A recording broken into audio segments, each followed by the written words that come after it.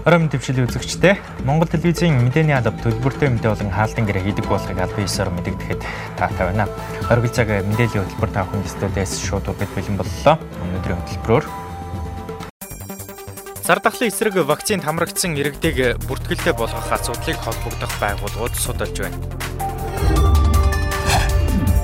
Монгол улс COVID-19 халдварын эсрэг вакциныг тээвэрлэх хадгалах бэлтгэл ажлыг бүрэн хангажээ. Засгийн газар дархлаажуулалтын үед оюутан сурагчдыг танхимаар хичээллүүлэх боломжгүй гэсэн байр суурьтай байна. Та бүхэнд эдгээр болон бусад мэдээллийг дэлгэрүүлэн хүргэхээр бэлтгэлээ эхний мэдээг дэлгэцэн танилцуулъя. Манай улс COVID-19 цар тахлын эсрэг вакцины эхний татан авалтыг энэ 7 хоногийн сүүлээр эхлүүлж дархлаажуулалтын ажлыг 2 дугаар сарын 23-наас эхлүүлнэ гэж засгийн газраас мэдэгдээд байгаа. Тэгвэл тоо мэдээллээр нийт хүн амынхаа 60% буюу 18-аас дээш насны 1 сая 978 мянга гаруй хүнээ вакцинд хамруулахаар тооцоод байгаа юм. Одоогоор зорилтод хүн амаа дархлаажуулалтын 9 бүлэгт ангилж шат дарааллын дагуу вакцинжуулахаар төлөвлөсөн. Тэгвэл манай улс COVAX хөтөлбөрийн хүрээнд Pfizer вакцины 25,740 тонн, AstraZeneca вакцины 163,200-аас 276,000 тонн вакцинг хүлээн авахар бэлтгэл ажлыг хангаад байна. Улмаар татан авалт хийгдсэний дараа эхний ээлжинд эрүүл мэндийн салбарын нийт ажилтан болон хариу арга хэмжээний багт ажиллаж байгаа цагтаа онцгой байдлын алба хаагчид вакцинд хамрагдах юм байна. Дархлаажуулалтын дараа вакцинд хамрагдсан иргэдийг бүртгэлтэй болгох вакцины дэвтэр эсвэл цахим батламж бичиг олох чиглэлээр засгийн газар судалж байгаа юм байна. Манай улс 300 гаруй хоногийн хугацаанд цар тахалтай тэмцсэний эцэст COVID-19 эсрэг вакцины эхний татан авалтыг энэ 7 хоногт хийж бүх нийтийн бэлэн байдлын зэрэг цуслагдмагц 2 дугаар сарын 13-наас дархлаажуулалтыг эхлүүлэхэр болсон. Ингэхдээ 1-р эрүүл мэндийн салбарын нийт ажиллагсад 2 дугаар ээлжинд хариу арга хэмжээний багт ажиллаж байгаа бусад салбарынхан 3 дугаарт 50-аас дээш насны хүн ам, харин 4-дүгээрт хөгжлийн бэрхшээлтэй иргэд, 5 дугаарт суурь өвчтөй хүмүүс, 6 дугаарт дайчлагдах боломжтой ажиллагсад, 7 дугаарт стратегийн ач холбогдолтой салбарын ажиллагсад, харин 8 дугаарт бүх шатны боловсролын байгууллагын ажиллагсад, 9-дүгээрт вакцинжуулалтад хамрагдах шаардлагатай бусад хүн амыг хамруулна гэжээ. Гэх мэтлэн дараалтаагаар хуваар гаргасан бүх зүйл нь тодорхой байгаа. Хөргүүр буюу хадгалах хүүтний хэлхээ энэ ажил нь бол 100% хангагдсан. Дээр нь вакцинжуулах эмнэлгийн ажилтнуудын сургалтыг энэтхэг улс Монгол улс бас хийж байгаа хамтын байдлаар 150 эмнэлгийн ажилтнууд сургалтанд хамрагдаад бараг дууссан хэмээн амсгал болгодог. Бэлэн болсон. Тэгэхээр өмнө нь ч гэсэн Монгол улс энэ вакцинжуулалтын дэд үтс нь их тодорхой явж ирсэн ийм улс учраас харьцангуй хүн ам дэд үтсийн ажил нь их тодорхой байдаг учраас богино хугацаанд энэ ажлаа бол бэлэн болгосон. Утгагүй аль вакцин ямар шатлалтаагаар хийгдэх юм бэ гэдэг мэдээлэл та бүхэн тодорхой хүргээд явна. Татан авалтыг тун утгагүй. Ардын хувьсгалын 100 жилийн ойгоос өмнө нийт иргэдэд цар тахлын эсрэг вакцинд хамруулна гэж засгийн газар мэдгдсэн. Энэ ч үднээс 2021 оны 2 дугаар улиралдаа багтаан дархлаажуулалт хийгдэж 2 тонн вакцин хийгдэнэ. Харин хилээ нэхүү гэсэн өөдрөг хүлээлт иргэдийн дүнд байгаа юм. Мөн иргэд хилийн чанд руу явах тохиолдолд вакцинд хамрагдсан эсхийг тодорхойлох нотломжчиг чухал үүрэгтэй. Энэ тохиолдолд вакцин хийсэн иргэдэд сертификат юм уу эсвэл гадаад улсад байдаг вакцины дэвтэр гэдэг ч юм уу ийм нотлох зүйл байх ёстой юу гэж. Энэ байх ёстой. Дэлхийн нийт ч үүнийг шаардаад эхэлж байна. Вакцин хийлгэсэн иргэн гадагшаа явж болно, аль нэг улсад хөл зорчиж болно гэдэг ийм байдлаар одоо шаардлагуудыг тавиад ирсэн учраас вакцин хийлгэсэн гэдэг ийм заавал багламж байна гэсэн үг. Тэгээ өмнөх засгийн газрын үед өмнөх эрүүл мэндийн сайд та бүхэнд бас хэлж байсан вакцины дэвтэр гэж гаргана гэж. Тэр вакцины дэвтэр дээр зөвхөн COVID-19 эсрэг вакцин биш ямар нэгэн вакцин хийлгэсэн бол тэр дэвтрээ хөтлөөд явна. Гадагшаа явахдаа нотлох байдлаар үзүүлнэ гэсэн үг. Тийм болохоор энэ вакцины сертификат онлайн цахим хэлбээр аль болох одоо зардал багтаагаар мөн олон улсад үйлчилж болохоор ийм вакцины одоо сертификат дэвтэр бий болох тал дээр болоод улсын онцгой комиссээр ярьж байгаа. Утгагүй эцлээд баталчин. Өмнө нь ярьж байсан шиг дэвтэр байх уу эсвэл онлайн хэлбэрээр сертификат байх уу гэдэг байдлаар. Эсвэл одоо гадаад паспортын дээр дарц байх хэрэгтэй юм уу гэдэг байдлаар эцлээд явчихна. Хувилбарууд яригдаад байгаа учраас. Хилийн чамдаас ирэх хэрэгтэй ч COVID-19 цар тахлын эсрэг вакцинд шат дарааллын дагуу хамруулах нэ. Харин засгийн газраас тун удахгүй аль вакциныг ямар хугацаанд нийт иргэндээ хийх асуудлаар тодорхой мэдээллийг хүргэх юм байна. Энэ сарын 23-ны өдөр бүх нийтийн бэлэн байдлын зэрэг дуусмагц Монгол улс иргэдээ COVID-19 салбарын эсрэг вакцинд хамруулахаар төлөвлөж байна. Тэгвэл манай улсад 70 хэмийн хүйтэн хадгалах вакцинд зориулсан 26 ширхэг хөлдөөгч болон бүрэн тоноглож тогтчулсан 548 вакцин жуултын нэгж бэлэн байгааг мэргэжилтнүүд мэдээллээ. Монгол улс хүн амынхаа 60% вакцинжуулахаар төлөвлөж байгаа. Учир нь манай улсын нийт хүн амын 63%-ийг 18-аас дээш насныхан эзэлдэг юм а. Үүнээс 20% буюу 690 мянга гаруй хүнийг дархлаажуулах вакциныг COVAX хөтөлбөрөөр дамжуулан авна. Мөн одоогоор бүгд найрамдах энэтхэг улсаас манай улсад тодорхой хэмжээний вакциныг үн төлбөргүй нийлүүлэхээ мэдэгдээд байгаа. Харин үлдсэн иргэдээ дархлаажуулах вакциныг Pfizer, BioNTech компаниуд болон Оросын улбаны улс бүгд найрамдах хятад ард улсад үйлдвэрлэсэн вакцинаас худалдан авч иргэддээ сонголт хийх боломж олгоно гэдгийг вакцины ажлын хэсэг мэдээлээд байгаа. Дархлаажуулалтыг альч вакцинаар хийсэн иргэд вакцины 2 тунд хамрагдана. Вакцины эхний тунг тарьснаас хойш 3-аас 4-7 хоногийн дараа 2 дугаар тунг тарих юм а. Одоогоор цар тахлын эсрэг вакцинууд 6 ба түүнээс дээш сарын хугацаанд дархлаа тогтоож байна. Хасах 70 хэмт хадгалагдаж тээвэрлэгдэх горимтой вакцин бол дэлхийд дахин шинээр бүтээгдсэн вакцин. Өөрөөр хэлбэл бидний хэлээд байгаа Pfizer үйлдвэрлэгчийн одоогийн байдлаар бол Дэлхийн эрүүл мэндийн байгууллагын яралтай гормоор хэрэглэх жагсаалтанд орсон Comirnaty гэдэг нэртэй энэ вакцин байна. Тэгэхээр энэ вакциныг бид хасах 70 хэмт хадгалж тээвэрлэх горимтой ирээд мөн хасах 70 хэмийнхаа хөлдөөгчөнд хадгална. За энэ хөлдөөгчөнд бол вакцины өөрийнх нь заавар дээр нь хэдэн сар, ямар хугацаанд хадгалах вэ гэдэг хугацааг нь зааж өгсөн байдаг учраас энэ хугацааны дагуу бол хадгалнаа. За энэ хугацаанд бол бид нэр тээвэрлэх шаардлага гарвал за тухайн үйлдвэрлэгчээс ирсэн өөрийнх нь термоконтейнер гэдэг зориултын ийм хэмээ барьдаг сав байгаа. Энэ савыг ашиглаад хуурай мөсний тусламжтайгаар яг тэр хэмэнд нь бол хол зам тээвэрлэх боломжтой. Үүнээс гадна хасах 70 хэмэнд. За үүнээс гадна вакцины өөрийнх нь заавар дээр тусгагдсанаар бол 2-8 хэм буюу бидний уламжлалт дархлаажуулалтын тогтолцоонд хэрэгэлдэг энэ тогтолцооны дагуу 5 хоног хүртэл бол хадгалж тээвэрлэх нөхцөлтэй ийм вакцин байна. Тэгэхээр альва вакциныг анхан шатны нэгждэр хасах 20 хадгалдагч бай, 70 хадгалдагч бай, альва вакциныг анхан шатны нэгждэр буюу хүнд хүрэж байгаа нэгждэр бол 2-8 хэмт хадгалдаг. Тийм ч учраас бидний одоо байгаа улсын хэмжээнд байгаа дархлаажуулалтын нэгжүүд бол 2-8 хэмийн мөсөн хантай хөргөгчөөр бол бүрэн тоноглогдсон байдаг. Тэгвэл Монгол улсын ерөнхий сайд халдвар түвшин судлалын үндэсний төвд ажиллаж вакцин хүлээж авах хадгалах бэлтгэлтэй танилцах үеэрээ вакцины хамгийн ихний тунг тариулж иргэдээ уриална гэлээ. За ерөнхий сайдын хувьд хамгийн ихний тунг хийлгэн. Тийм ээ. За ингээд энэ чинь 2 дугаар эмнэлгээс ахвалаа төрийн тусгай гэдэг их олон хүн ерөнхий сайдын аюулгүй байдлыг хянж байдаг юм системтэй юм байна. Би одоо саяхан энийг ойлгосон. Тийм учраас ерөнхий сайд хийлгэн гэдэг бол босод хүнд асуудалгүй гэж тийм ээ манай эрүүл мэндийн систем мэдээж 100% баталгаа өгч хийлгэн. Тийм учраас хамгийн анхны тунг миний бие тариулж нийт иргэдэд уриалнаа гэж бас хэлхэн зүйтэй байх. Цаашид зарим вакцинуудын 9-өөс 12, 12-оос 16 насныхан дээр хийж байгаа эмнэлзийн туршилтын үр дүн батлагдвал 18-аас доош насныхан вакцинд хамрагдах боломжтой болох юм байна. COVID-19 цар тахлын PCR шинжилгээний мэдээллээр сүүлийн 7 өдрийн дунд 30-аас 60 тохиолдол бүртгэгдэж батлагдсан тохиолдлын тоо 30-аас буурахгүй байгаа. Тэгвэл өнөөдөр ч энэ тоо хадгалагдаж шинээр 33 тохиолдол бүртгэгдэжээ. Тодорхойлбол сүүлийн 24 цагийн байдлаар 37,530 хүнд шинжилгээ хийснээс Улаанбаатар хотод энэхүү тохиолдлууд батлагдсан байна. Үүнээс Чингэлдээ дүүрэгт 11 тохиолдол, Баянгол дүүрэг болон Баян зүрх дүүрэгт тус бүр 6 тохиолдол, Хан ов дүүрэгт 5, Сонгон найрхан дүүрэгт 3, Сүхбаатар дүүрэгт 1, Налах дүүрэгт 1 тохиолдол тус бүртгэгдсэн байна. Харин 49 хүн эдгэрч эмнэлгээс дараагийн шатны тусгаарлалт руу шилжсэн эерэг мэдээлэл байгаа. Түүнчлэн COVID-19 цар тахлын голомтолсон халдварыг хомж иргэдийг хэвийн амьдралд нь оруулах зорилготой нэг хаалга нэг шинжилгээ арга хэмжээ 6 дахь өдрөө үргэлжилж байна. Маргааш нэг хаалга нэг шинжилгээ арга хэмжээ Баянгол Баг хангаа Налах дүүрэгт үргэлжлэх юм байна. Нэг өрх нэг иргэн арга хэмжээний хүрээнд авсан шинжилгээнүүдийн дундаас одоо 33 хүний шинжилгээнд коронавирус илэрсэн гэсэн үг бай.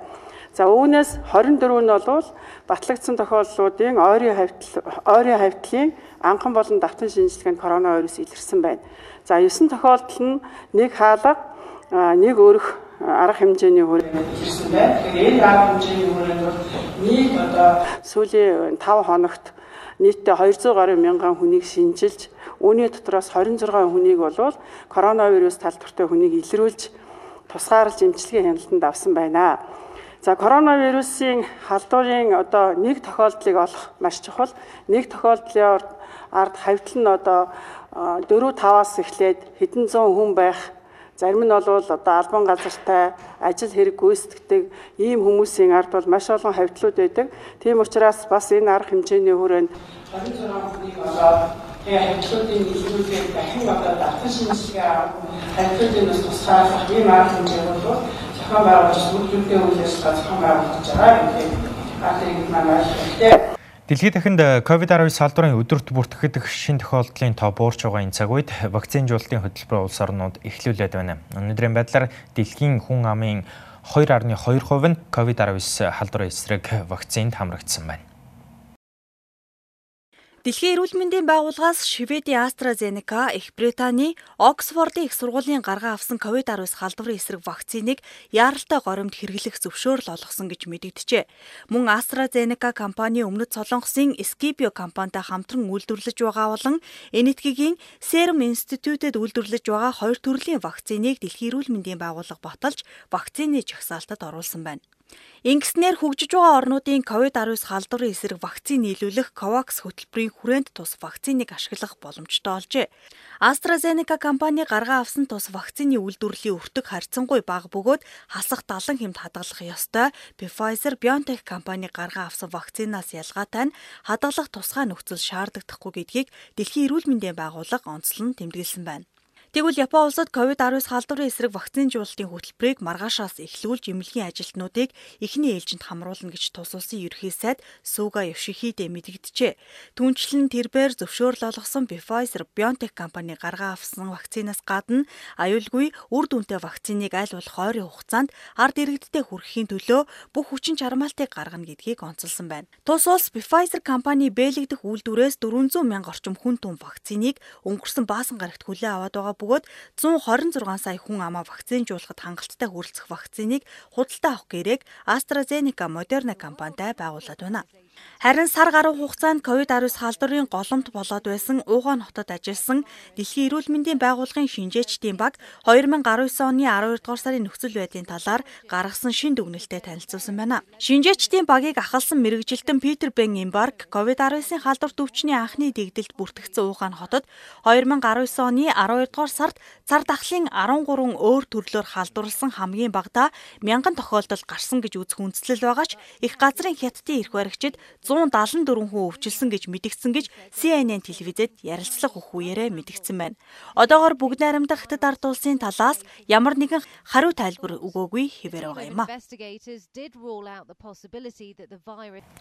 Энэ сарын 11-ээс 23-ны өдөр хүртэл нийслэлд хөл хорой тогтоосноор заавал ажиллах шаардлагатай 14 салбарын байгууллагуудын ажилтнуудын 15% нь болон эмнэлэг цагдаагийн байгууллагуудын автомашин замын хөдөлгөөнд оролцож байгаа. Тэгвэл эдгээр өдрүүдэд хотын зарим замууд болон ихэнх туслах замуудыг хааснаас болж түргэн тусламжийн үйлчилгээ иргэдэд цагдаа хүрч чадахгүй байна. За битүүний өдрөөс эхлээд нийслэл Улаанбаатар хотод бүх нийтийн бэлэн байдлын зэрэг зарласан. За үүнтэй холбоотойгоор тээврийн хэрэгслийн зорчих хөдөлгөөнийг хязгаарлах зорилгоор зарим төв зам дээгүүр болон туслах зам дээгүүр одоо ийм хаалтуудыг байрлуулсан байгаа. За энэ хаалтуудыг байрлуулж зам хаасан эсэх мэдээллийг нийслэлийн төрийн тусламжийн төвийн жолооч нарт одоо ямар нэгэн байдлаар урьдчилж мэдэгддэг үү гэж тодруулахад бол биднэрт тийм урьдчилсан мэдээлэл ирдэггүй. Одоо жолооч нар хоорондоо за энд зам хаасан байлээ шүү, тэнд зам хаасан байлээ шүү гэсэн мэдээллийг одоо солилцчил энэ зам хаасан талаарх мэдээллийг олж авдгаа гэсэн мэдээллийг өгсөн байгаа. Ийшээ явах байсан боловч сая буцаад тойроод явлаа.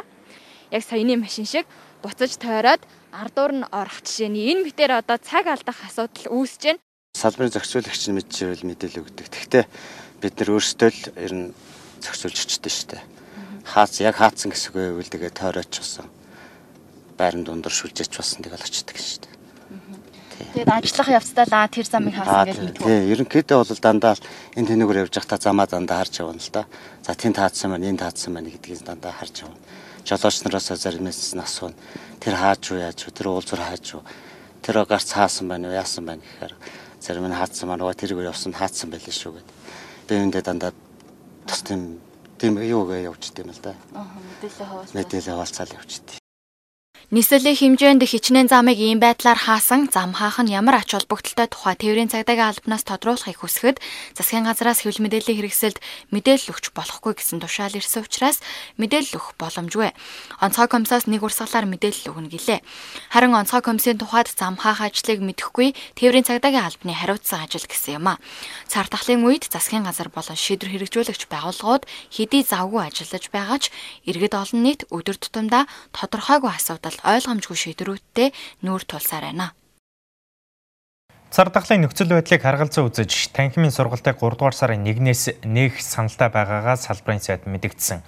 Процессын дагуу танхимын сургалтыг нээх хэсэг асуудлаар саналыг улсын онцгой комисс хэлэлцээд засгийн газар батлах ёстой ч одоогоор эцсийн шийдвэр гараагүй байгаа. Гэхдээ засгийн газар дархлаажуулалтын ажил хийгдэж байгаа эрсдэлтэй үед танхимаар хичээллүүлэхгүй гэсэн байр суурьтай байгаа юм байна. 3 сар орчмын хугацаанд үргэлжилж байгаа боловсролын салбарын хөл хориог цуцалж, ерөнхий боловсролын сургуулийн танхимын сургалтыг улс орон даяар 3 дугаар сарын 1-ээс эхлүүлэх саналтай байгаагаа боловсрол шинжилгээ ухааны сайд энэ сарын 3-нд мэдэгдсэн. Хэдийгээр өнөөдрийн байдлаар тэлэх хичээл үргэлжилж байгаад суралцагчдын тодорхой хувь нь тог цахилгаангүй улмаас хичээллэх боломжгүй. Мөн орон нутгийн 20 орчим мянган сурагч отор нүүдэлд яваа зэрэг шалтгааны улмаас хичээлээс хоцрогдох асуудал тулгамдаад байгаа гэж мэдээлж байсан. Дэлхийн улс орон ковидын энэ өндөр одоо дэглэмтэй ковидын дэглэмтэй улс орнууд чинь яг ерөнхий боловсролынхаа сургуулийн хичээлийг бол явуулсан байл шүү дээ. 130 гаруй улсууд бол явуулсан байл. Тийм учраас миний өнөөдөр улсын онцгой комисс дээр илэрхийлсэн байр суурь. За мөн цаашдаа одоо энэ засгийн газарт орж хэлэлцүүлэх байгаа асуудал бол 3 сарын 1 гэхэд ямар ч байсан бид нэр Монгол улс даяар одоо танхимын хичээлүүдийг нийслэлч гэсэн явуулъя гэж бодож байгаа. За нийслэлтэй бол санаа зовоож байгаа нэг асуудал байгаа. Энэ зарим сургуулиудыг нөгөө PCR-ын төв болгоцсон шүү дээ. Тийм ээ. Тийм учраас бол энэ дээр одоо бидний ариутгал халдваргүйжүүлэлтийн асуудлуудыг 3 сарын 1 гэхэд эн чинь бүрэн хэмжээнд одоо хичээл явуулах энэ боломж бүрдсэн байх хэрэгтэй тийм үү?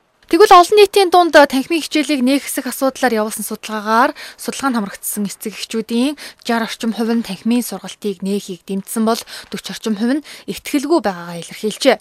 Харин сургуулиудын төлөөлөл халдвар хамгааллын дэглэмээс ахаад үйл ажиллагаагаа эхлүүлэх боломжтой талаар хэлж байна. Энэ хугацаанд сургуулиуд маань ерөнхийдөө нонт нарын гэлтгүү бүх сургууль ямар арга хэмжээ авч ирэх вэ? 3 сарын 1-нд хүүхдүүдэд хүлээн авч авах бэлтгэл ажлыг бүрэн хангаж байна. Үүнд бол одоо мэрэгжлийн байгууллагуудаар халдвар хамгааллын халдваргүйжүүлэлтийн одоо үйл ажиллагаа хийх, за дээрэс нь багш ажилчдын эрүүл мэнд шинжилгээний талаар асуудлуудыг хариуцах гэх мэтлээ олон асуудлуудыг хийгээ явж байна. Үүнээс гадна за хамгийн гол одоо хичээлийн хоцрогдол буюу хүүхдүүдийн одоо сургалтын агуулгыг алдахгүй байх талаар нэлээд анхаарал хандуулж ажиллаж байгаа.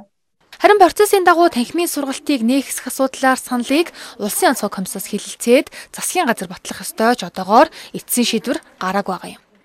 Бид хаанаасаа бодолцож үзнэ. Дархлаажуулалтын ажил явж байгаа эрсдэлтэй орчинд мэдээж танхимаар хичээлүүлэхгүй гэдэг ерөнхий байр суурьтай байгаа.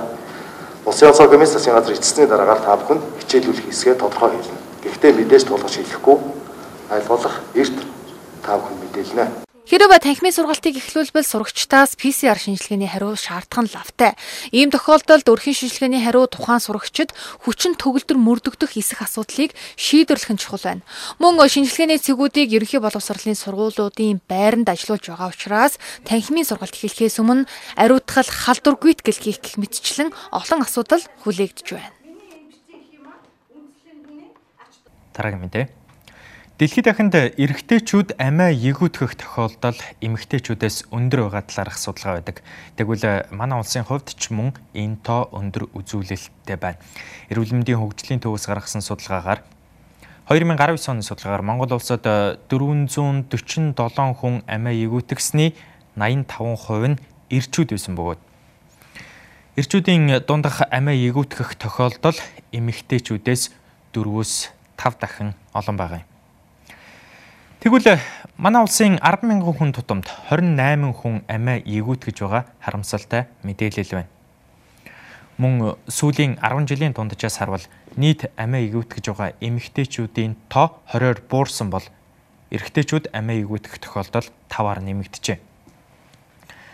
Амиа эгүүтгэх дийлэнх шалтгаан нь гэр бүл, найз нөхөд, хамт олонны дунд харилцааны зөрчлүүд, ганцаардал, нийгэмдэх эдийн засгийн хямрал, ажилгүйдэл, ялгуурлан гадуурхалт зэрэг байдаг байна.